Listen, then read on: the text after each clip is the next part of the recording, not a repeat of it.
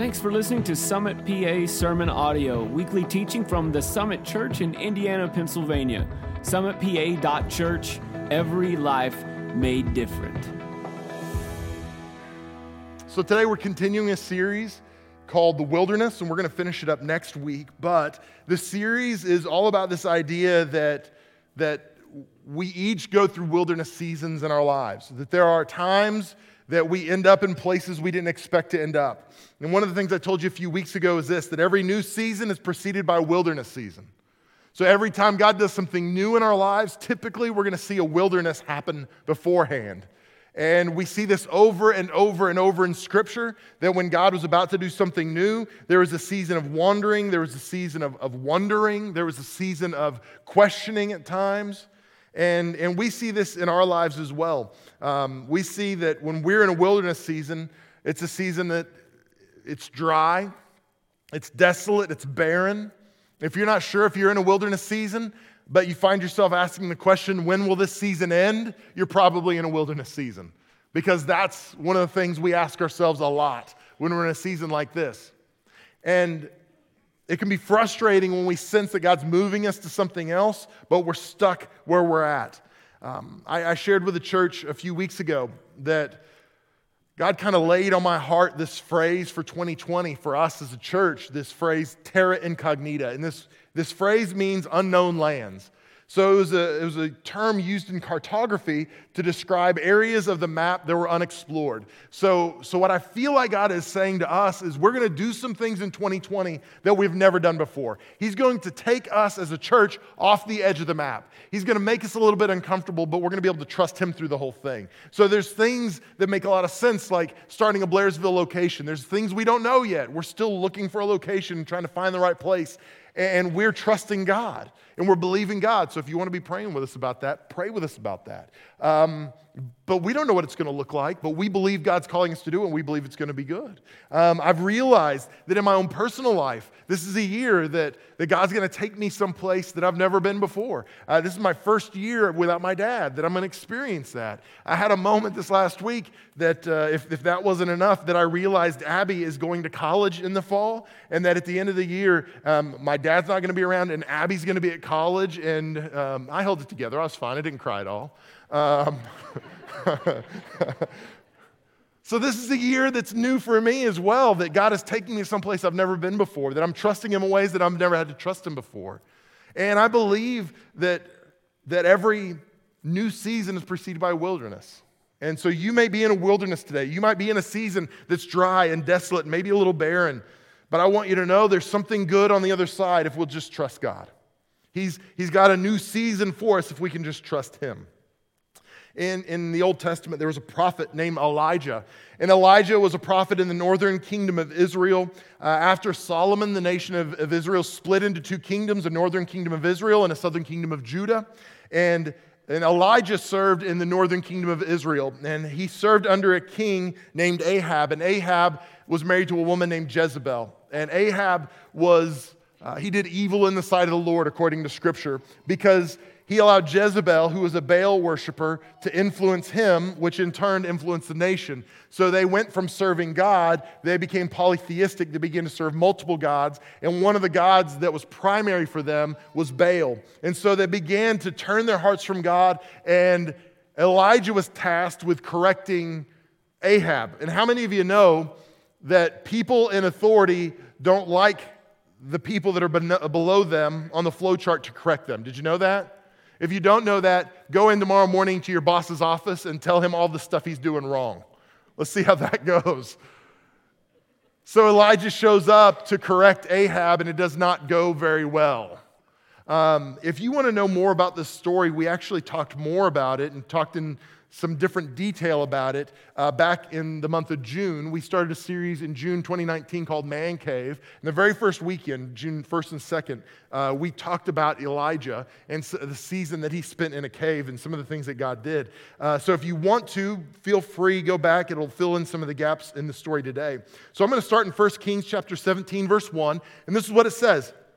Now Elijah the Tishbite said to Ahab, as the Lord the God of Israel lives, before whom I stand, there shall be neither dew nor rain these years except by my word.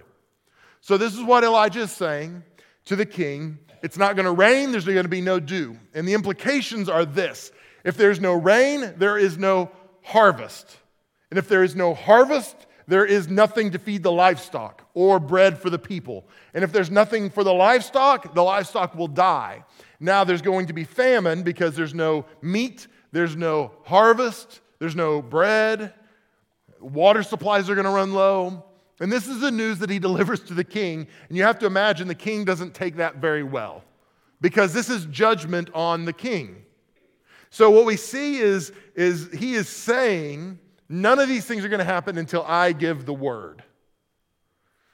As you can imagine, the king was upset. It says in verse 2, and the word of the Lord came to him. So God spoke to Elijah and said, depart from here and turn eastward and hide yourself by the brook Cherith, which is east of the Jordan. You shall drink from the brook, and I have commanded the ravens to feed you there.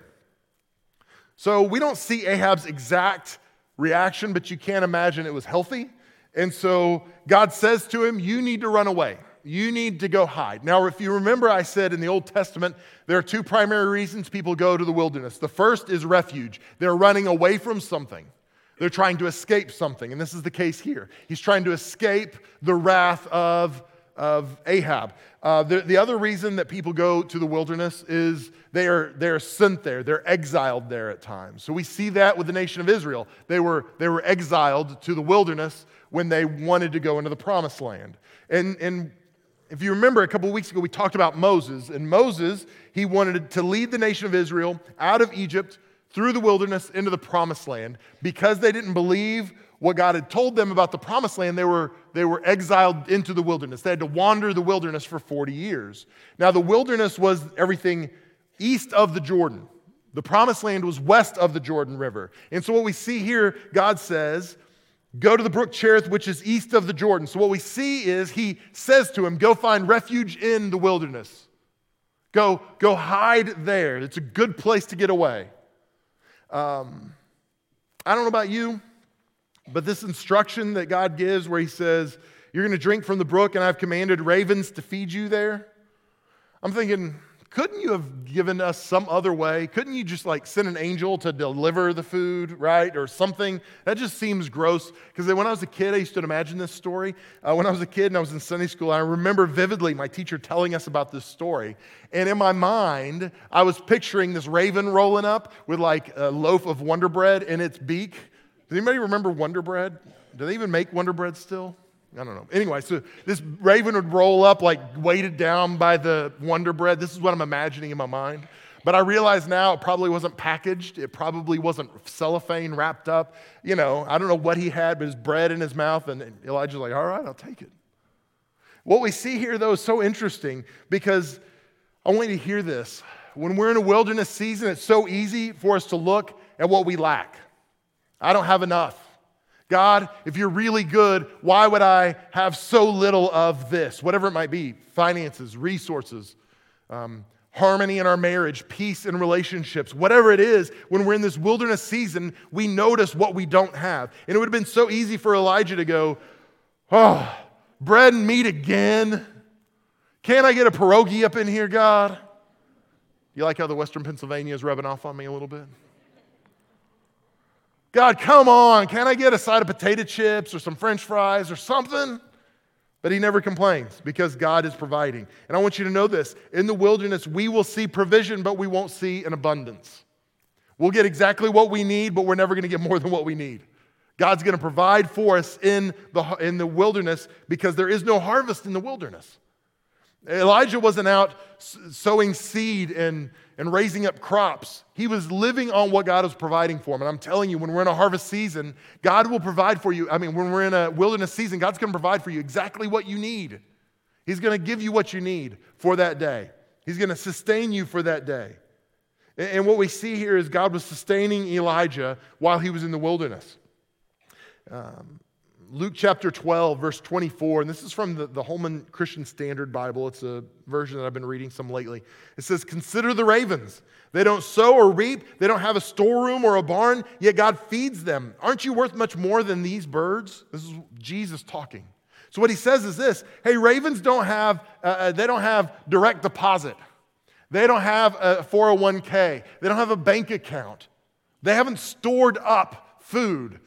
But they rely on what God provides for them every day. And if God provides for a bunch of ravens, don't you think he's going to provide for you? You are a son or daughter of God. You don't think he's going to take care of you? This is Jesus asking this question rhetorically. And so I'm asking you the same question. If you are a son or daughter of God, you don't think that God is going to take care of you in your harvest? When he provides for and takes care of and sustains life on earth? Absolutely he will. 2 Corinthians chapter 9, verse 8 says this. Paul is talking to the Corinthian church, and he said, "And God is able to make all grace abound to you, so that having all sufficiency in all things at all times, you may abound in every good work." So God's goal is for you to abound in every good work. But listen to how he does it. So that you'll have all sufficiency in all things at all times. You will have all sufficiency in all things at all times. Now, the interesting thing is the word sufficiency here it could also be translated as contentment. So that you'll have all contentment in all things at all times. That God wants us to be content. He wants us to understand that we have everything we need. We might not have everything we want, but we've got everything we need to do what God's asking us to do, to make it through the wilderness season. So we can trust him deeply and say, you know what, I wish I had this or this or this, but you know, God, I've got all I need to navigate this season. So thank you for meeting my needs sufficiently. My dad was not a public speaker, an orator, or anything like that. He was just a redneck, and he loved people, and he was a great guy. And when he passed away a few weeks ago, we were going through, my sister had found his Bible that he had next to his armchair, and she was going through it, and this Bible was beat up and worn and abused, and there were notes written in the margins and things tucked in and underlined and all that kind of stuff. So we were going through some of that. And my sister pulled out a couple of pieces of notebook paper, and she opened them up, and she was reading through it. She said, "What is this?" And she handed it to me, and I looked. And I said, "Well, it looks like he was prepping a talk, this is an outline for some sort of message he was going to deliver, I guess." So we asked our mom, and Mom said, "I don't have any idea what that is." And it was clear that he was preparing for some sort of talk he was going to give, and that was not normal, but I didn't know if maybe he had been asked to give a talk at a group at church or something like that. And it was interesting because he had verses and he had thoughts and ideas and different things all written out. And one of the things that he had written in his notes, I'd never heard him say, but it's the most Melvin Massengale thing you'll ever hear anybody say. He said, "Be content with what you have, but not who you are." And I love this idea because this is my dad. My dad is the guy that he and my mom live in the same house that I was raised in my whole life. They never aspired to the bigger, better house. My dad drove the same pickup truck that he had driven for the last 6 years, and he was happy with it. He loved it. It was a truck he was going to drive forever, and he was just happy with it. That's who he was. He was happy to piddle in his shop and make stuff and do things. But he was never happy with who he was. He always wanted to grow, become a better leader, a better dad, a better husband, a better grandfather, whatever it might be. He always aspired to be better than he was before and let God work in his life. And my fear is that the world we live in, we get this idea backwards. We're content with who we are, but not with what we have. We go, you know what, I don't know if I need to grow. I'm pretty good. I'm probably going to heaven. So what else do I need, right? I'm not the best dad, but I'm better than those guys.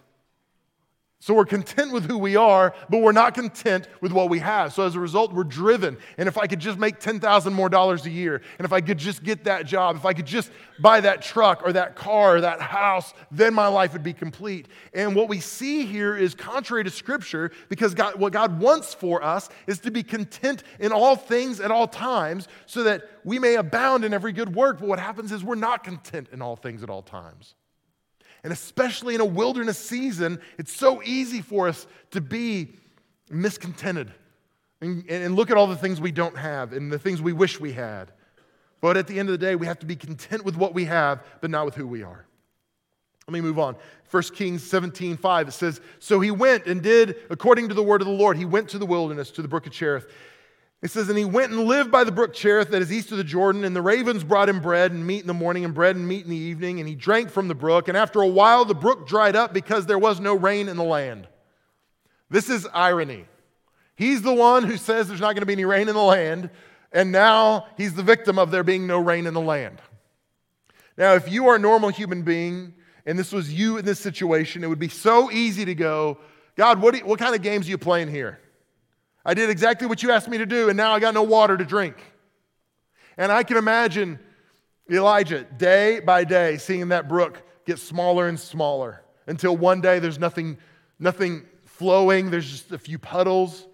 And every day that they get smaller and smaller, I would imagine if he was a normal human being, he's wondering, "God, what are you going to do? How are you going to work in this situation? Because I kind of need water to drink, and I need you to show up." And we get in the same boat constantly, where we are saying, "God, I'm seeing resources diminish. I'm seeing the things I need diminish. Do you recognize the problem that you're causing me, God?" And the answer is yes, God does see. God does know. In fact, God wasn't caught surprised by this turn of events. He knew exactly what was going to happen. And I think God wanted to use this moment of lack in Elijah's life to redirect him to a new place. But what happens so many times is when we're in lack, when we're in the wilderness, when we don't have enough of what we need, we think God is bad. And so we'll do something like this and go, "God, if you really love me, I would have what I needed." And we harden our hearts, and we stop hearing from God, and we're stuck in this wilderness. But Elijah, what we see is he didn't throw a fit. He didn't throw a tantrum. He trusted God through this. And it says that God speaks to him. In verse 8, it says, "Then the word of the Lord came to him." So God speaks to him and says, "Arise, go to Zarephath, which belongs to Sidon, and dwell there. Behold, I have commanded a widow there to feed you." So he says, I've told a woman there to feed you and take care of you. So he rose and went to Zarephath. And when he came to the gate of the city, behold, a widow was there gathering sticks. And he called to her and said, "Bring me a little water in a vessel that I might drink." Remember, he's thirsty. And as she was going to bring it, he called to her again and said, "Bring me a morsel of bread in your hand." And she said to him, "As the Lord your God lives." Now I want to point that out. I want you to hear this. She didn't say the Lord our God, the Lord my God. She said the Lord your God. And now I added a little emphasis there, but you got to imagine when you read the rest of this that she's not thrilled with God at this point. And she said, "As the Lord your God lives, I have nothing baked, only a handful of flour in a jar and a little oil in a jug. And now I'm gathering a couple sticks that I may go in and prepare for myself and my son, that we may eat it and die." So again, remember what's going on. There's a famine in the land. There's no rain in the land. This woman who's a widow, and in this day and age, there wasn't a great system for taking care of widows. So this widow was here. She's struggling with this son. She's trying to take care of him. And then this prophet shows up and he said, "Hey, can you give me a glass of water? And bring me some bread too. If you could put some butter on it, it'd be good," right? I just added that. He didn't say that actually. And she said, "I would love to bring you some bread, but I don't have any bread baked. In fact, not only do I not have any bread baked, what supplies I have are just barely enough for me and my son, and then we're out of supplies and we're going to die." What she's saying is, we have no hope for our future. There is nothing left. So I can't give you what you need. Now, this is so interesting to me, that there's a man who has lack. He doesn't have what he needs, and he shows up to this town, to Zarephath, and he meets a woman who has lack, right?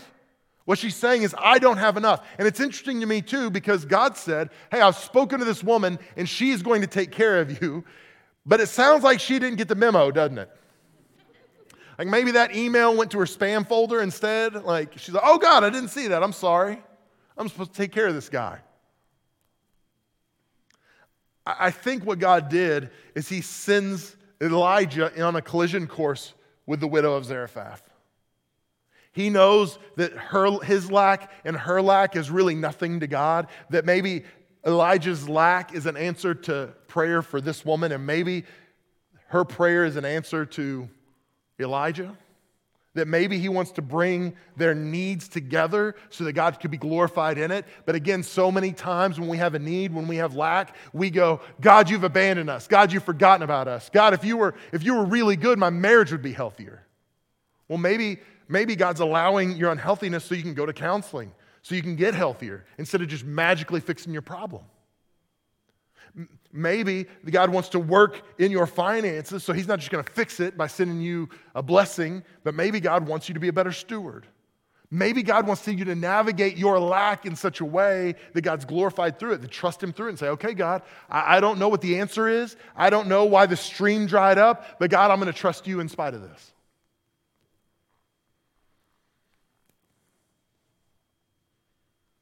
See, God wants to use our lack to meet the needs of others. And sometimes when we have lack, it doesn't seem like we can meet the need of others, but we can when we trust God. So what we see happen next, God speaks to Elijah, and Elijah says, listen, here's what you're going to do with what little you have. You're going to make me some bread. So make me a loaf of bread, and this is what God says to you. If you will make me a loaf of bread, then your flour jug and your oil jug will not empty until the rains come. God's going to supernaturally provide for you because you are providing for me. And sure enough, this is what happened. She was provided for until the rains came. She was so excited about this. She said, hey, I've got this room for rent upstairs. You want to rent this room? Elijah didn't have anywhere to go. He said, sure. So he rents the room upstairs. And one day he comes down and her son, this widow's son, is sick. And he ends up dying. And she says something to the effect of, if God was really good, why did this happen? I thought it was good that the man of God was in my house, but now I think it maybe was a curse. And he says, do you mind if I pray for the boy? And he doesn't just pray for the boy in a dignified way. We all know what dignified prayers are, right? We lay our hand and you got to, just as a tip, pro tip, if you want God to hear your prayers, you have to drop your voice a little. So if you normally talk like this, you've got to talk like this to God. And it's also helpful if you can speak in the King James. If you can use some this and thous, that's even better. God's impressed by that stuff. So what you do is, henceforth, Heavenly Father, I beseech thee today, right? This is the way you pray. That is not the way that Elijah prayed that day. He kind of did the opposite. He said, hey, I'm going to take this guy upstairs. I'm going to take him to my room. Is that okay? And I can imagine this widow's just wailing and weeping. And so he takes this boy's body upstairs and he lays him on the bed. And I do not recommend this. This is not the way our prayer team will pray with you when we finish the service today. What he does is he lays this boy out and he begins to pray. And he actually stretches himself out on this boy's body. Literally, he lays on top of the boy, face to face, and he prays 3 times. And finally, the boy rises from the dead. He is raised from the dead. So he takes the boy downstairs and he says, hey, I got great news for you. And the boy walks in. You can imagine the joy that must have been in this mother's heart. And I love what it says in verse 24. It says, and the woman said to Elijah, now I know that you are a man of God and that the word of the Lord in your mouth is truth. This is not just a byproduct. I want you to hear this. I feel like we bury the lead in this because we see the miracles, we see the raise from the dead, we see the miraculous provision. But what we don't see many times is this last verse. What she says is, I recognize now that your God is the God.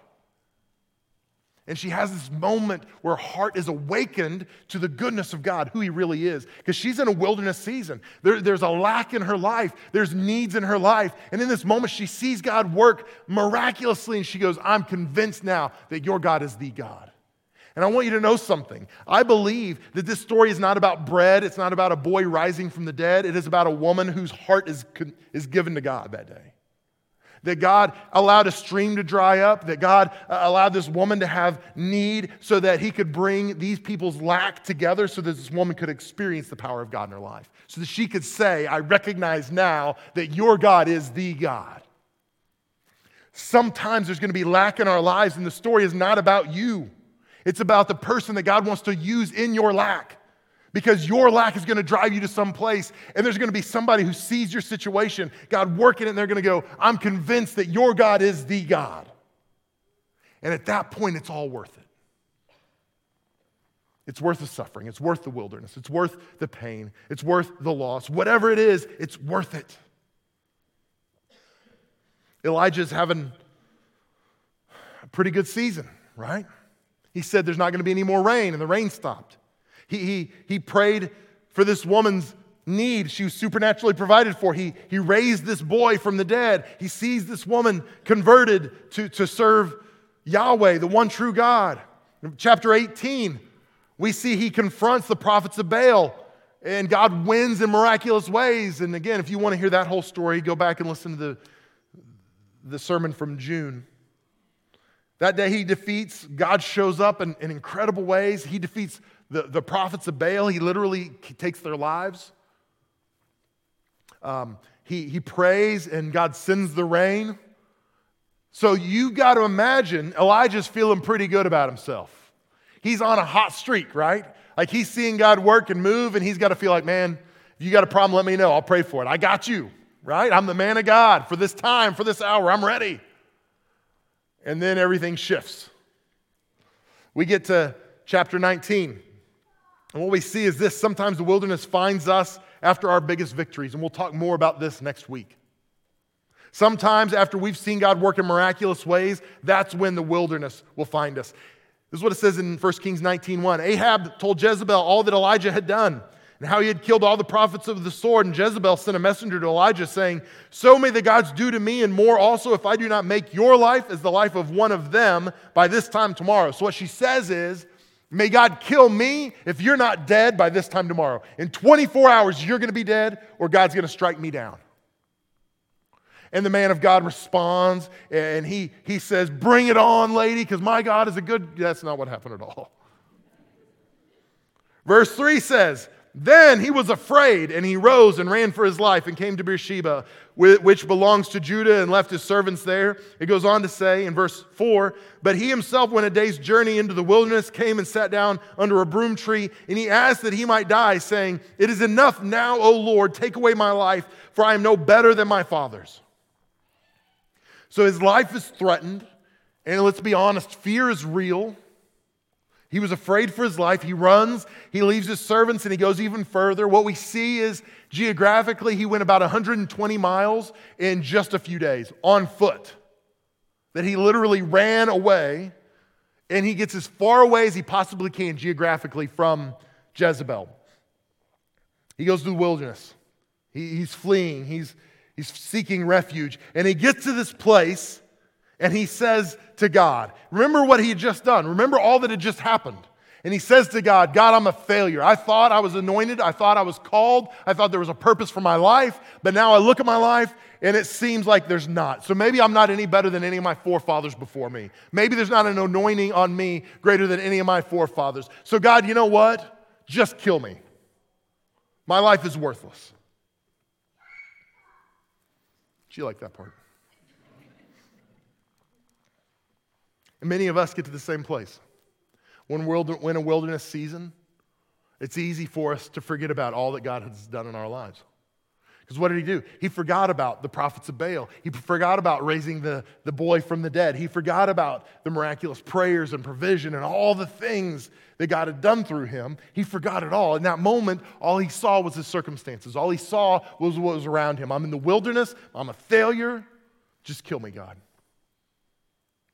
And it's so easy for us to get to that place where we go, man, I've forgotten all that God has done in my life up to this point, all the ways he's worked, all the things he's done through me. And when we're in that circumstance, we just feel like there's no hope, there's no future.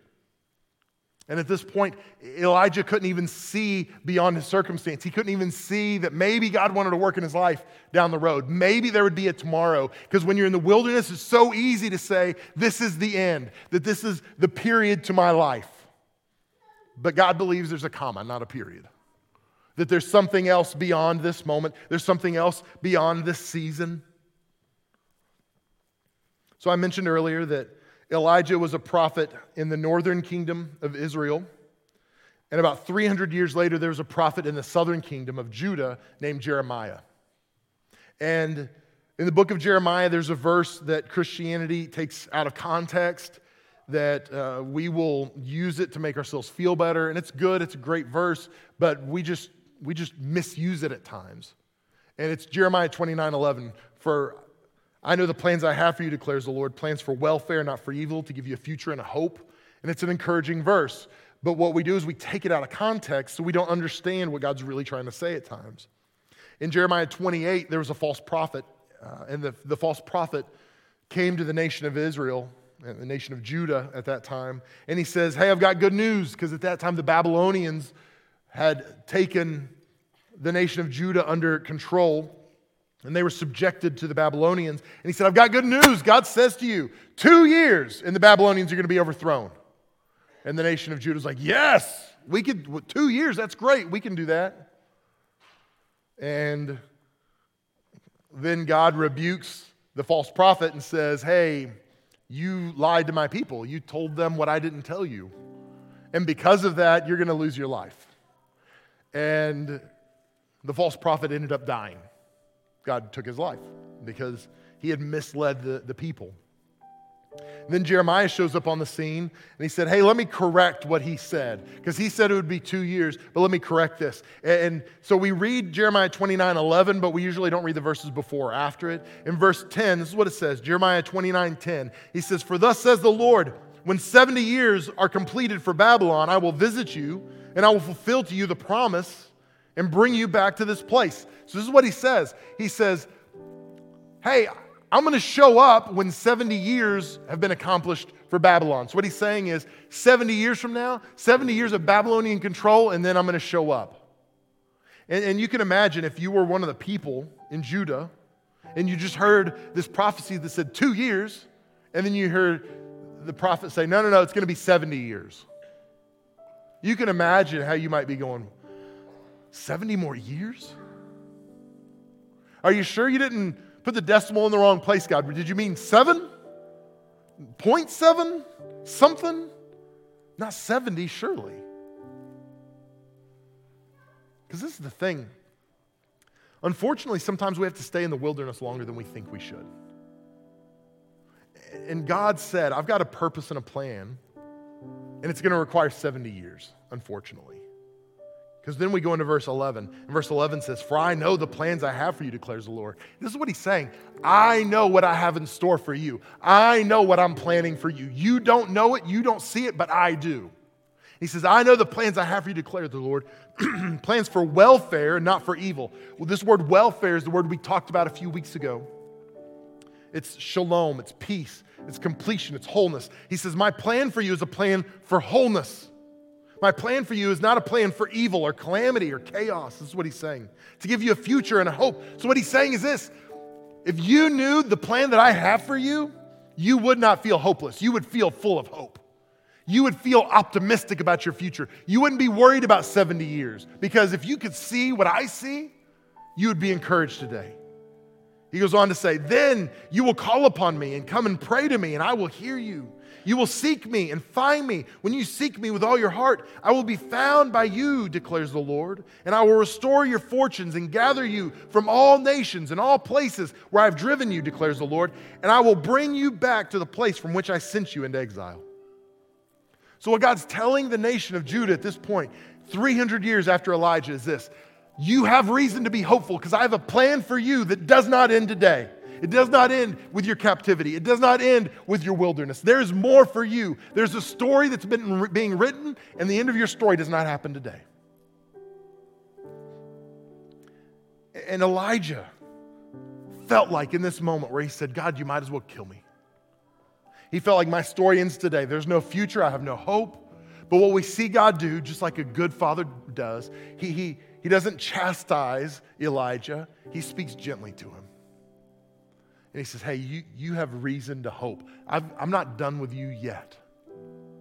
And he goes on to do miraculous works. He goes on to anoint his successor. And he leaves the nation better than it was when he found it. Because God wasn't through with him. And I'm telling you today, there's some of you here that are in this room, some of you that are watching online right now, that you feel like your story has ended. You feel like you're in this wilderness season and there is no point, there is no hope, there is no future. But I'm telling you today, God's not done with you yet. You have reason to hope. if you could see the plan that God has for you, you would not be hopeless today. You would be full of hope. Let me pray with you today. Heavenly Father, I thank you that we can come together in this place, that we can worship you together, but God, we can hear from you individually. So God, I believe that during the course of this service today, through the worship, through the preaching, that your Holy Spirit has spoken directly to some people's hearts. So God, I pray today that you would help them receive exactly what you've got for them.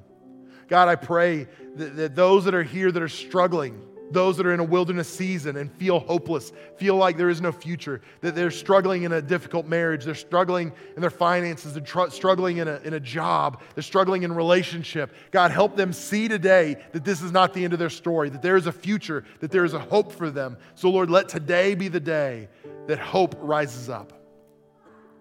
So God, I pray your blessing. I pray you'd speak life into this place. God, I pray that you would encourage hearts that are discouraged today.